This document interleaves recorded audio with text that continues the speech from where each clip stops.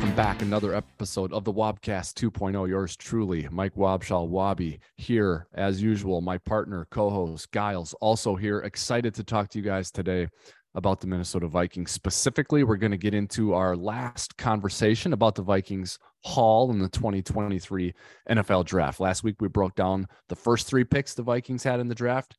Today, we break down the final three picks the Vikings had in the draft. Three players I'm actually excited to talk about because I think a couple of them can contribute right away. And I actually came away from the draft as excited, if not more excited, for these last three picks as I was for the first three. So excited to break that down and talk about it with you guys. Also today, we'll talk about the Zadarius Smith trade, the pros of it, the cons of it, the what happens, the why, the win, all of that. And then we'll preview what's to come next weekend in future episodes of the Wobcast 2.0. So lots to get to today. Excited to do all of it and excited to do it with my partner, Giles. How's it going, bud? Hey, how we doing? Happy Tuesday. We're one step closer to the best day of the week. Monday's almost here. Kind of in similar vein, the rookie mini camp is going on right now. So super excited to see some of the new players that we drafted on the field. Some good vibes coming out of the room in Egan, especially considering the whole haul that we got. We got Jaron Hall, who apparently has had some good show offs here on the limited few snaps that they've had. So definitely excited to chat through it. I remember Giles being behind the ropes as I was for so many years with the Vikings.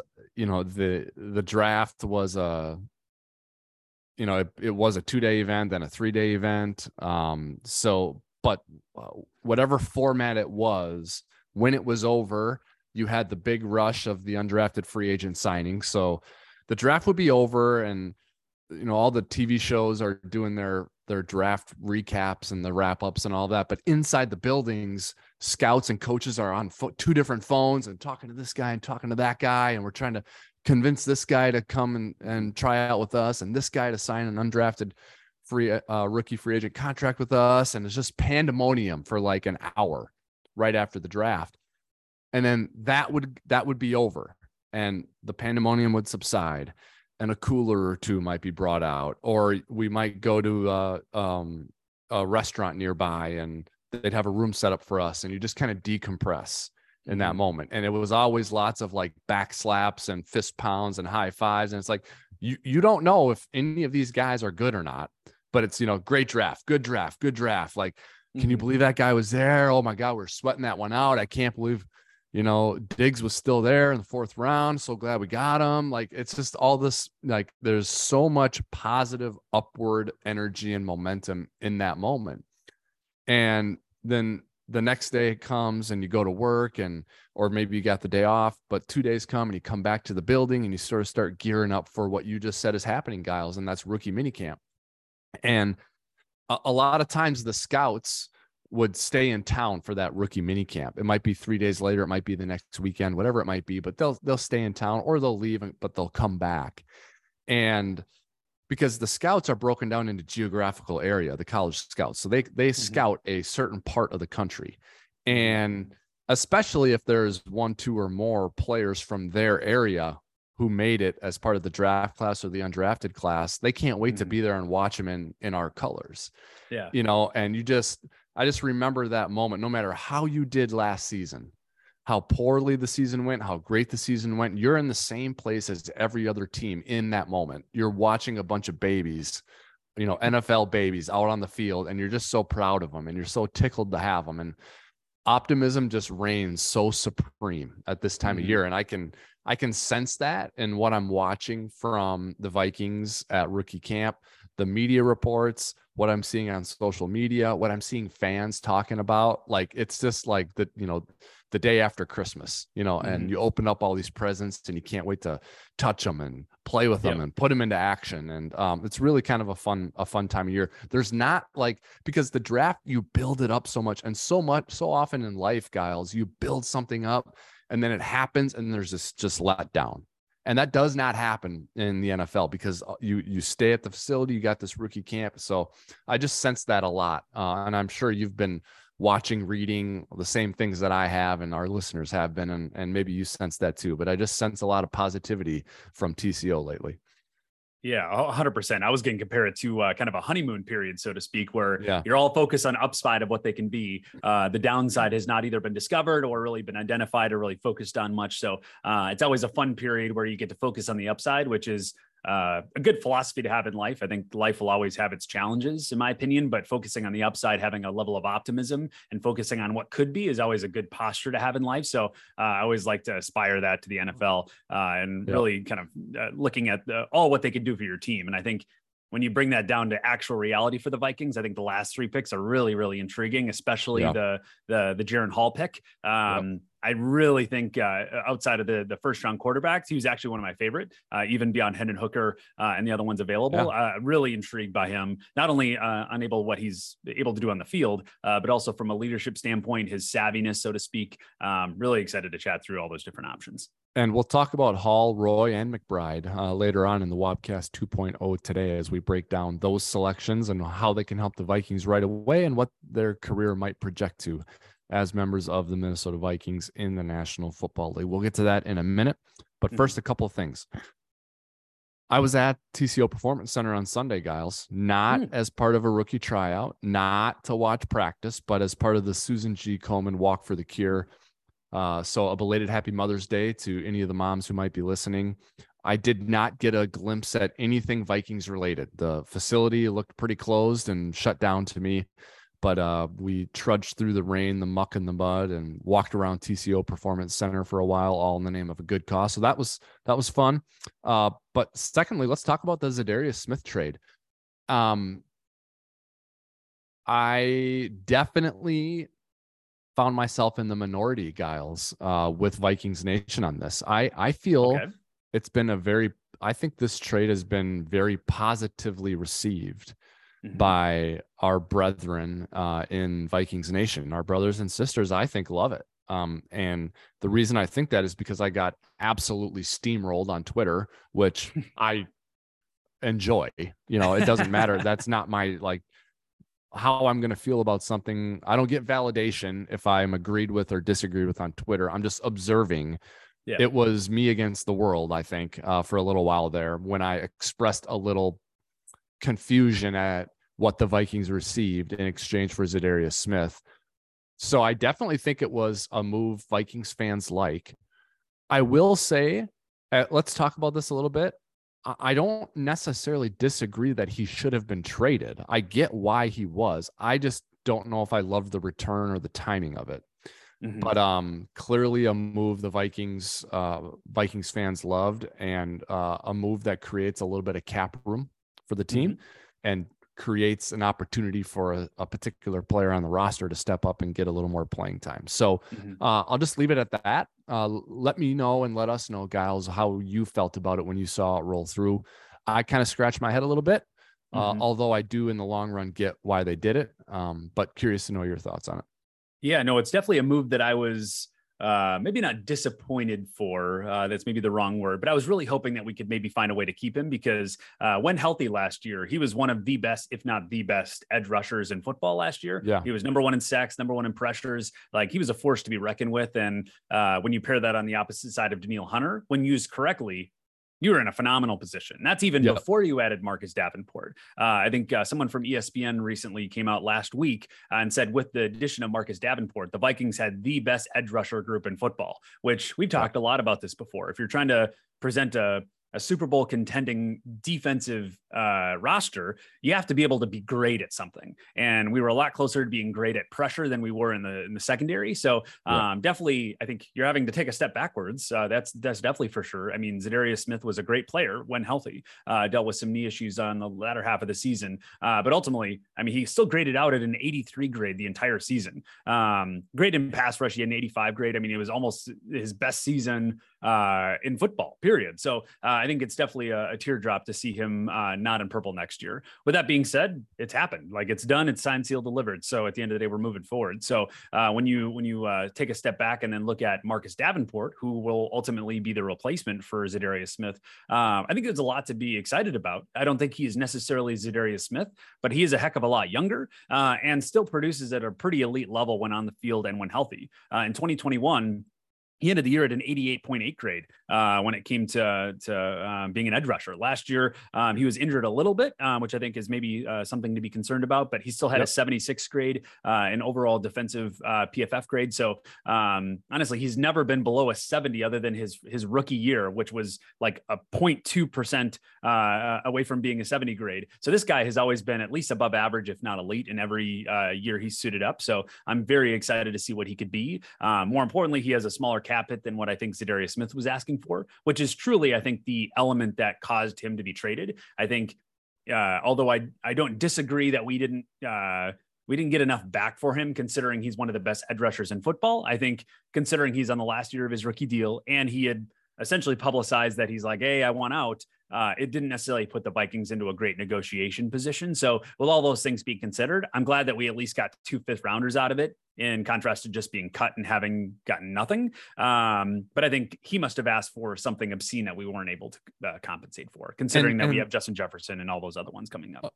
Okay. So, and you hit on a really good point at the very end there, Guile, that he may have been asking for something that is obscene or completely undoable that we don't know about, right? And the team has not shared that, and the team is wise to do that, to not share that.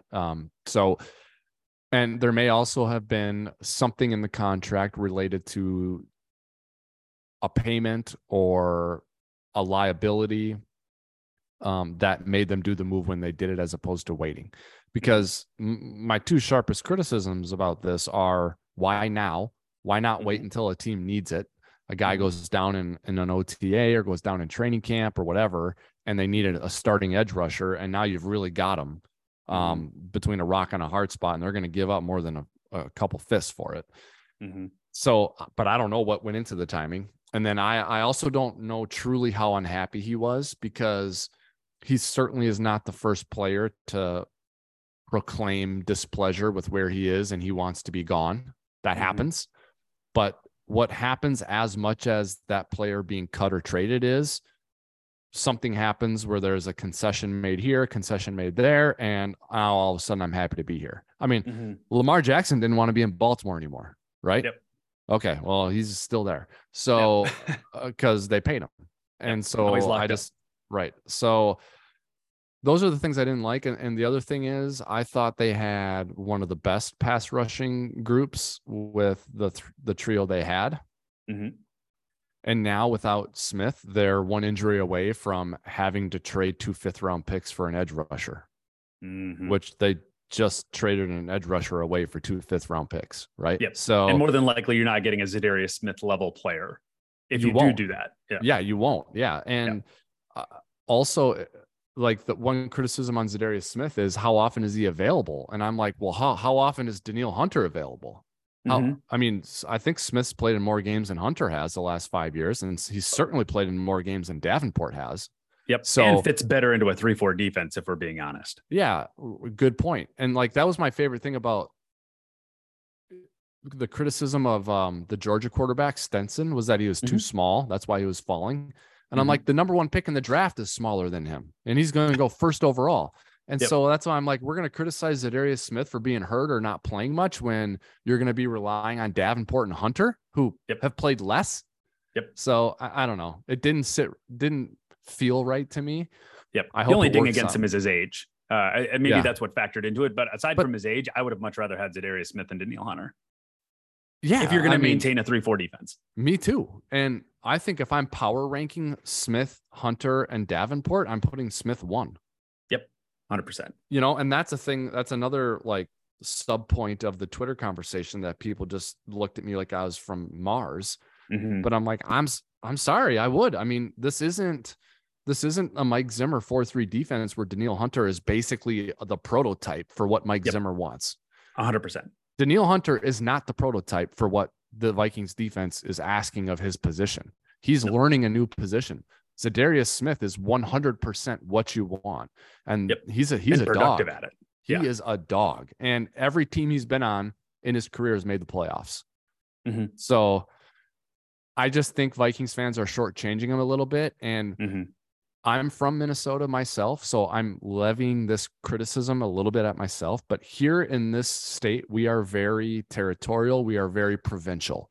So when you declare that you don't want to be here anymore, we're like, huh, okay, see ya. Don't want you. Yep. Never wanted you anyway. Didn't want you anyway. And I think that's what happened with Za'Darius Smith. He said, I don't want to be here anymore. And then Vikings fans just gave up on him. And in the middle of the next season, I bet you Ravens fans are going to be glad they didn't do that to Lamar Jackson, because Lamar Jackson came back and he's probably going to ball out for him. And when Vikings fans, when you're missing pass rush this year and you're asking the front office to go get a pass rusher, just remember you traded away Za'Darius Smith.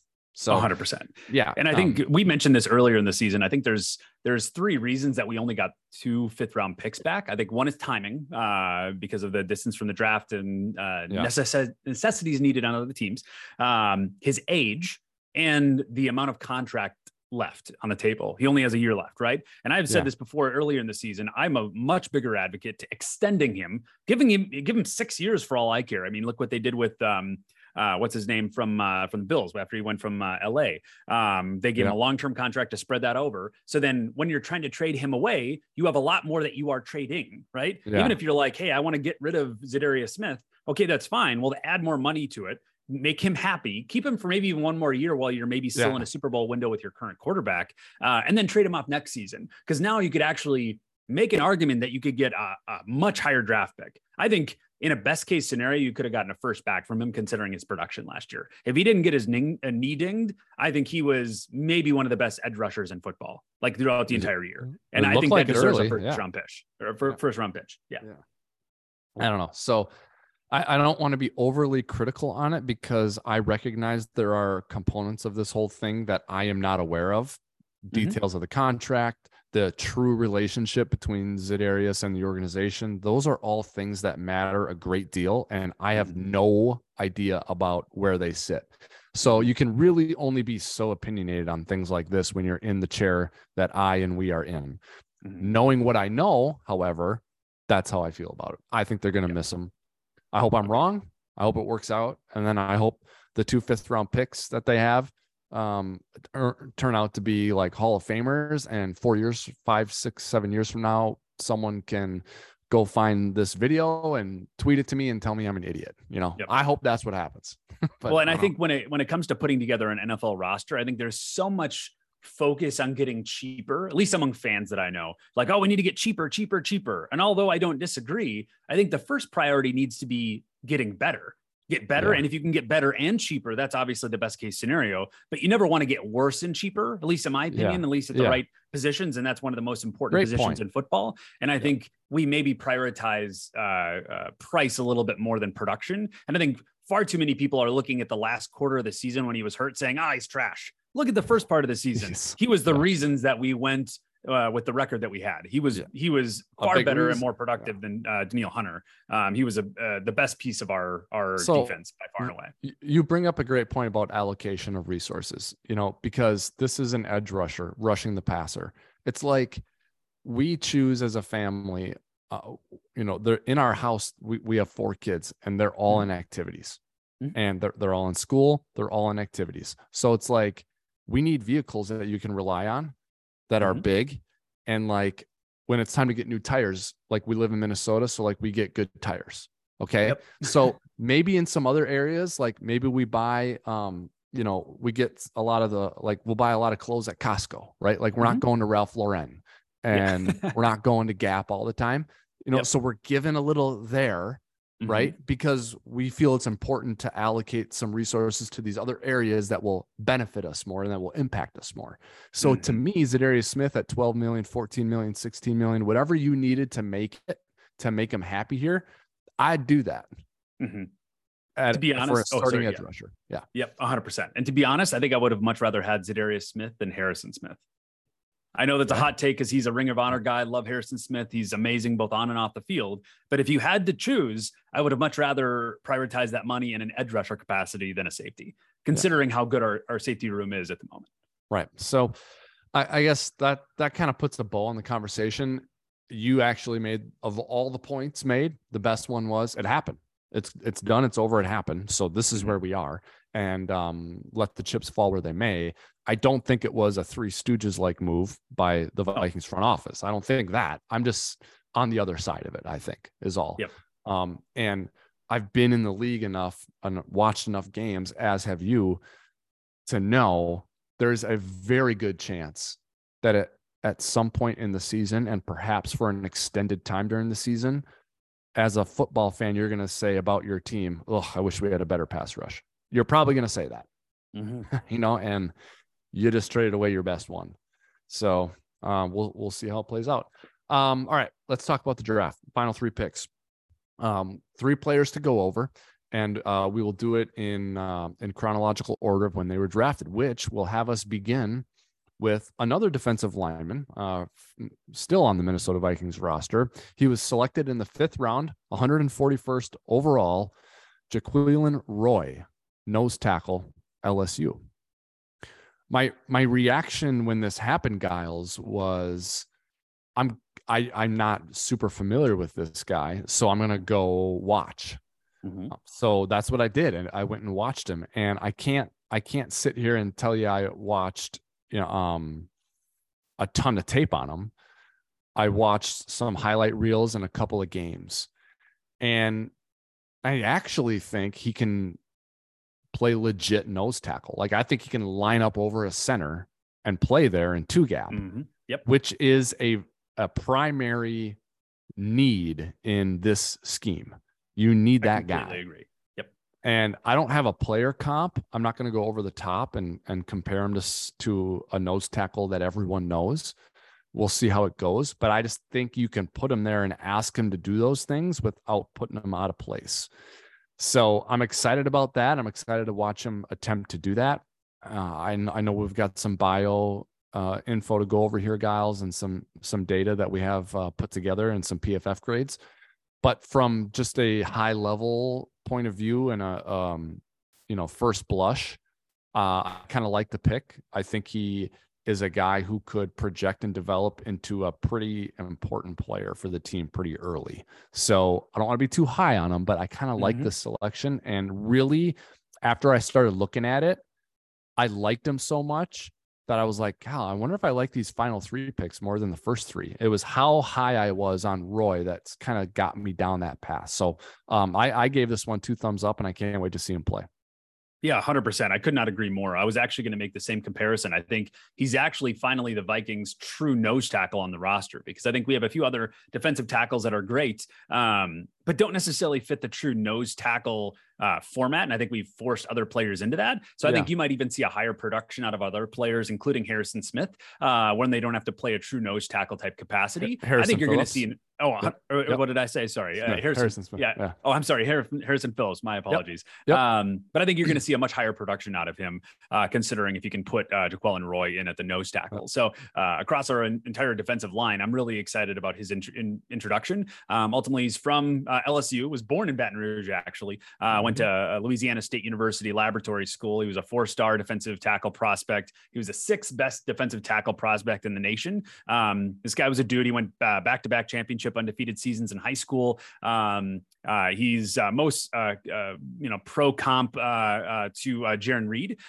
He ultimately committed to LSU and then decommitted. Then he got offers from Alabama, Texas A&M, and then went back to LSU. Wanted to stay home. So this guy, I've heard a lot of kind of denotes around him that he's a super loyal guy. So I think that'll fit well in the Vikings and, more importantly, the Minnesota atmosphere. When he got to LSU, he ultimately skipped his senior year to enter the draft. But before that, he started his first 2 years of college as a defensive tackle. And then his junior year, he switched to nose tackle. And that's where he really started to show up and show off. So really excited to see that. Ultimately, he ended his junior year at a 71.4 grade. He had a few games that kind of brought him down a little bit in tackling, but other than that, he had a pretty phenomenal year. In 2021, he had an 81.2 grade. This guy, when put in the right position, he can be quite elite at pass rush. For example, in 2021, he had an 89.6 grade in pass rush at LSU. So I'm really excited for this pick. I think he really presents a really dominant force to our defensive tackle room. Yeah, well stated. And I think the PFF grades broken down by running by run defense and pass rush are interesting, because you alluded to this just now, but the pass rush grades are significantly better than the run defense grades. And he's going to need to be good against the run to be a productive player at nose tackle in this scheme. But I mean, who doesn't want pass rush from the middle, right? I mean, how often do we hear the analyst in the game talk about, I want to get the quarterback off his spot and get some interior push. Yeah, you can rush anyone from the edge, but they can step up into the pocket and throw the ball. You want pressure from the nose, from the middle, right? So it looks like Jaquelin is a guy who might be able to provide that. If especially in a mobile quarterback environment. Yeah, right. If he can prove his mettle also as a run stopper. So I don't think he is overwhelming you with his size. I think he's got to do things. I think he's got to, I think of John Randall and I think of Aaron Donald, guys who played inside without great size, but they could be in there because of how quick they were. So I think he's got to have a little bit of that to him where he's quick twitch and technique. And technique. And that's more of his advantage as opposed to size, strength, and girth. Like him against Bradbury is actually a matchup of undersized guys in the middle. But what about when he goes up against a big center or a big guard? He's going to be outmatched in terms of a pure strength standpoint.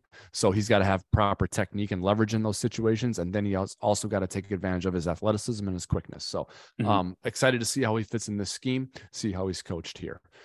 All right. Next, we'll go to Jaron Hall. Obviously a quarterback. So I think a lot of people viewed the Vikings as a sneaky quarterback team in the first round, but they did not take one in the first, second, third, or fourth round. They took Jaron Hall in the fifth round, 164th overall out of BYU. Now, when we talked about him initially, I kind of was presumptive in saying he's going to be the backup. Well, the Vikings have an okay backup in Nick Mullins, so he might not necessarily be the backup so soon.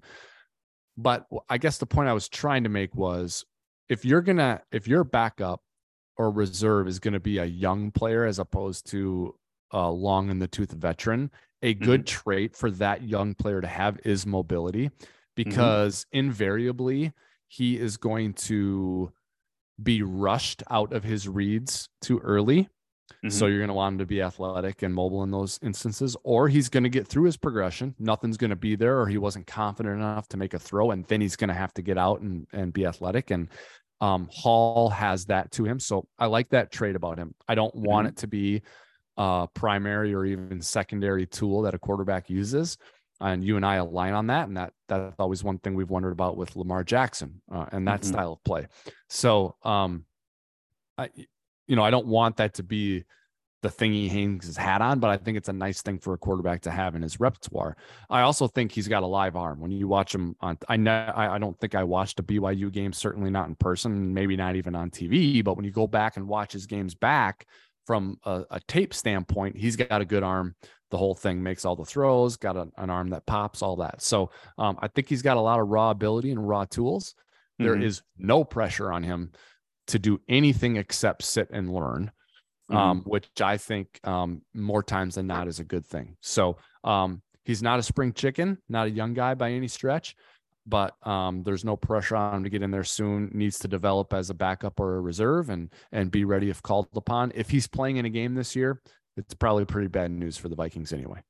Yeah, 100%. Unless he has some type of phenomenal camp that highlights something that we haven't seen before, I would agree. I think this is a developmental guy to be for sure. I do think his age was one of the biggest reasons that he fell as late as he did. Ultimately, he is 25 years old, so he's actually in a similar position that Hendon Hooker is in, which is ultimately why I think Hendon Hooker fell. People want a young rookie quarterback when you get to your fifth-year option. If you do take him in the first round, you don't want them to be 37 years old, right? Yeah. So I think that was a big piece why they fell. This is also some reckless speculation, but I also think kind of the BYU comparison might have also made him drop a little bit, considering what's going on with Zach Wilson. I think maybe there's some BYU, buzz going around that like, oh, Zach Wilson didn't turn out, so maybe this is not the best place to go grab a quarterback. But outside of that, I'm really intrigued to see what his upside can be considering where he was drafted from, because when you look at all the different categories, I mean, considering that he came from BYU, he was pretty elite in a lot of categories. He ended the year at an 86.3 grade, which I think is fantastic. I mean, ultimately he did grow up in Utah. He's 25 years old. He was married to someone that played soccer from Utah Valley, actually. But before going to BYU. He was actually in the Church of Jesus Christ of Latter-day Saints. He was a full-time missionary, but ultimately his father went to BYU as a running back. His mother was a gymnast, I think, from BYU, but ultimately he's a Utah guy. Went to Maple Mountain in high school, was a 3-star quarterback, was a 19th ranked player out of Utah, and then ultimately went to BYU. He actually, I believe, was the first Black starting quarterback from BYU, and was a 2-sport athlete for baseball and football, obviously. But really intrigued by what this guy could be. I think it's the best combination of getting a non-first round quarterback, but still have a high upside without upsetting Kirk Cousins. If you take anything higher than that, I think there's some tension in your quarterback room. Agreed. And we talked about that a lot in the build up to the draft, Giles, is what's that conversation like? And even if you handle it the right way ahead of time and have a great conversation, you take a guy that your current guy perceived as a threat, that relationship is by definition more strained than it otherwise was. And then you question if performance is any degree of suboptimal, if that is why. So the Vikings avoid that entire scenario, but still get a quarterback. And he's clearly a developmental prospect. The numbers and stats and all that are gaudy at BYU. I mean, it's 31-6 touchdown to pick ratio last year, 20-5 the year before. Never thought about the Zach Wilson comparison one time until you just mentioned it. Interesting. I do, he had a medical red shirt in 2020. He's 25 years old. I think for a lot of teams that may have actually just taken him off the board. So part of why he was available in the 5th round, I'm sure. But Vikings get their hands on a quarterback. You give the quarterback coach and offensive coordinator and the head coach a little clay to mold. That's really what it is. See what you can do with it. Kind of am of the opinion that you take a quarterback every year, no matter what, because Tom Brady 199, Drew Brees 2nd round. Like there's just Russell Wilson 3rd round. There's just so many examples in every round of an elite quarterback that you can find. Why not do it every year? The position is so important that it's worth it. So 100%. All right. Last player that we will dive deeply into today is a running back. It's Dwayne McBride, who the Vikings found in the 7th round, 222nd overall. And I have to admit, I had to look into this and figure out what the heck happened, why this guy was available when he was. I come to understand it's likely a medical reason that he was still available in the 6th round, or perhaps character or some combination of both. So I don't know. I didn't do the scouting on him. I can only read between the lines.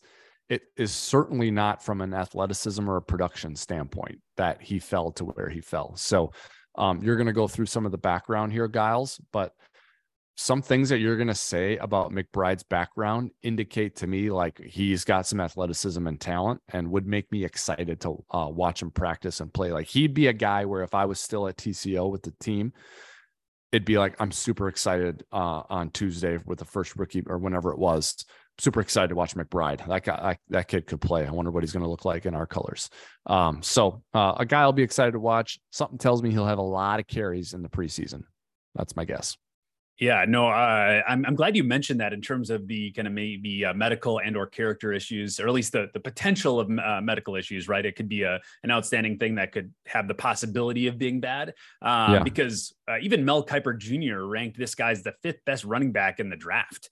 That, and this is Mel Kiper. I mean, this isn't a nobody ranking him. I mean, his entire family's centered around football. His brothers are playing D1 football. His uncle played D1 football, went to Vanguard in high school as a 3-star recruit. Ultimately went to the University of Alabama, Birmingham for college, and did some pretty phenomenal things. I think he had the longest touchdown in school history there. So this guy was pretty phenomenal. When you look at his PFF grades at UAB, last year he had a 94.1 grade. Like this guy was doing great. His run was pretty phenomenal.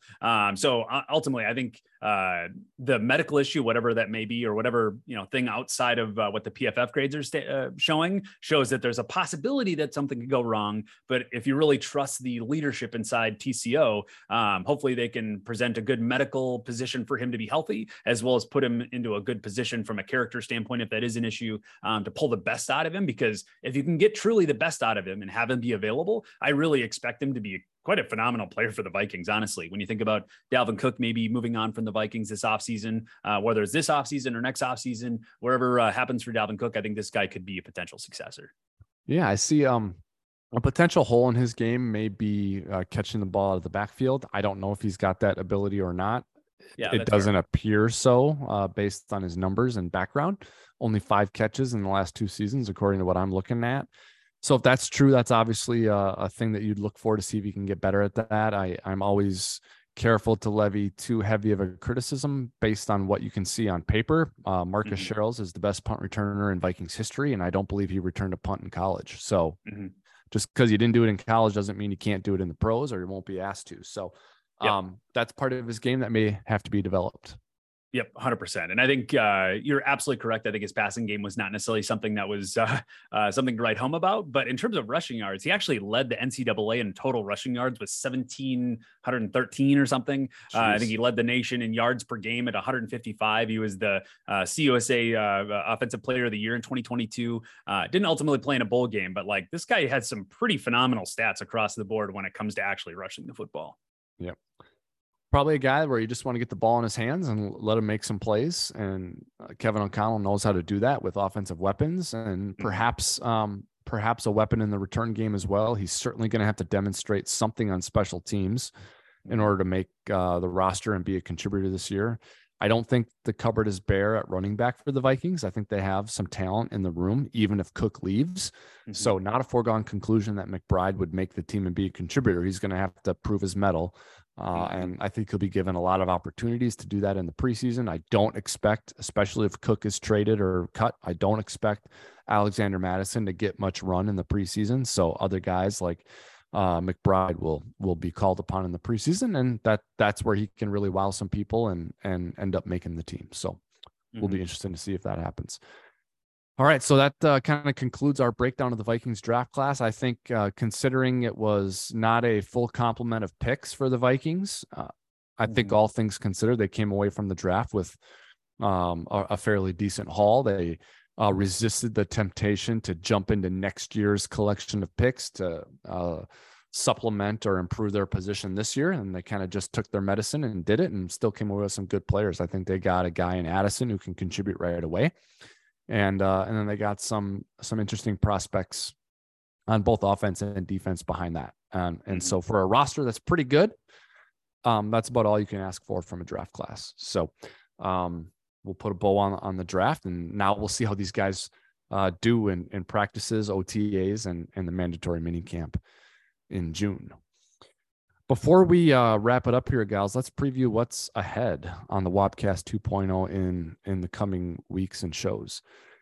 We sort of, we took a position by position look at the Vikings coming out of the season and projected what we thought they needed to do to be a Super Bowl contender and to be a good team.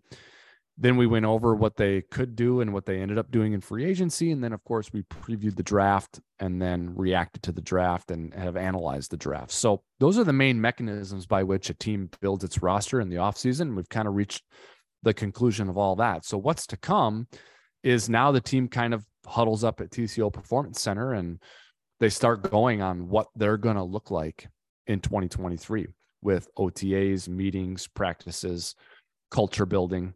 They'll take a break in the middle of June and early July, and then they'll come back to training camp, and it's pedaled to the metal from there. So what we're going to do is take a look at the Vikings relative to the rest of the division, and we're going to look at it in position by position manner. We'll start with quarterbacks and pass rushers next week, and we'll have some quantitative and qualitative analysis on it. We'll do both.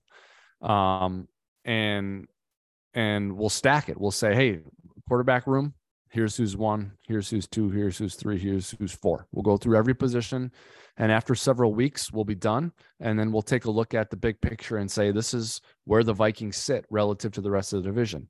Now, easy to predict that it's going to be the Vikings and the Lions more times than not in these position groups, but we'll see where all the chips fall and look at it that way. So it'll be a fun exercise for us to do over the next couple of months as we sort of glance around the division and see where the Vikings stand relative to their division rivals. Should be a lot of fun, guys. Yeah, no, I'm really excited. I think ultimately you have to win the division in order to move on to a special little game in the late February. But I think it's exciting to walk through and see how we stack up to the NFC North. Yeah. So that's what's to come here on the Wobcast 2.0. We'll have lots of other things that we want to get to as well as we take a look at the league as a whole, some rules changes that'll happen after owners meetings later in the month. We'll take a close look at the Vikings coaching staff. I think next week we'll drill down into top 3 strengths and top 3 weaknesses that we see on the Vikings roster as they look to improve their standing. They were an NFC contender last year, but I think the expectation remains that this will be one of the last teams standing in the conference when all is said and done. So to do that, you need to have strengths that you can hang your hat on, and you need those strengths to compensate for some weaknesses that you might have. So Giles and I will identify what we think those strengths and weaknesses are next week on the Wobcast 2.0, in addition to looking at quarterbacks and edge rushers in the NFC North. To catch past episodes, future episodes, or to rewatch or re-listen to this one, you do that wherever you find all of your favorite podcasts. So we encourage you to like, subscribe, and follow us on YouTube, Google Play, Apple Podcasts, Spotify, wherever you find your favorite podcast is where you can find us. On behalf of Giles, this is Wobby signing off for now. Until next time, Skol Vikings.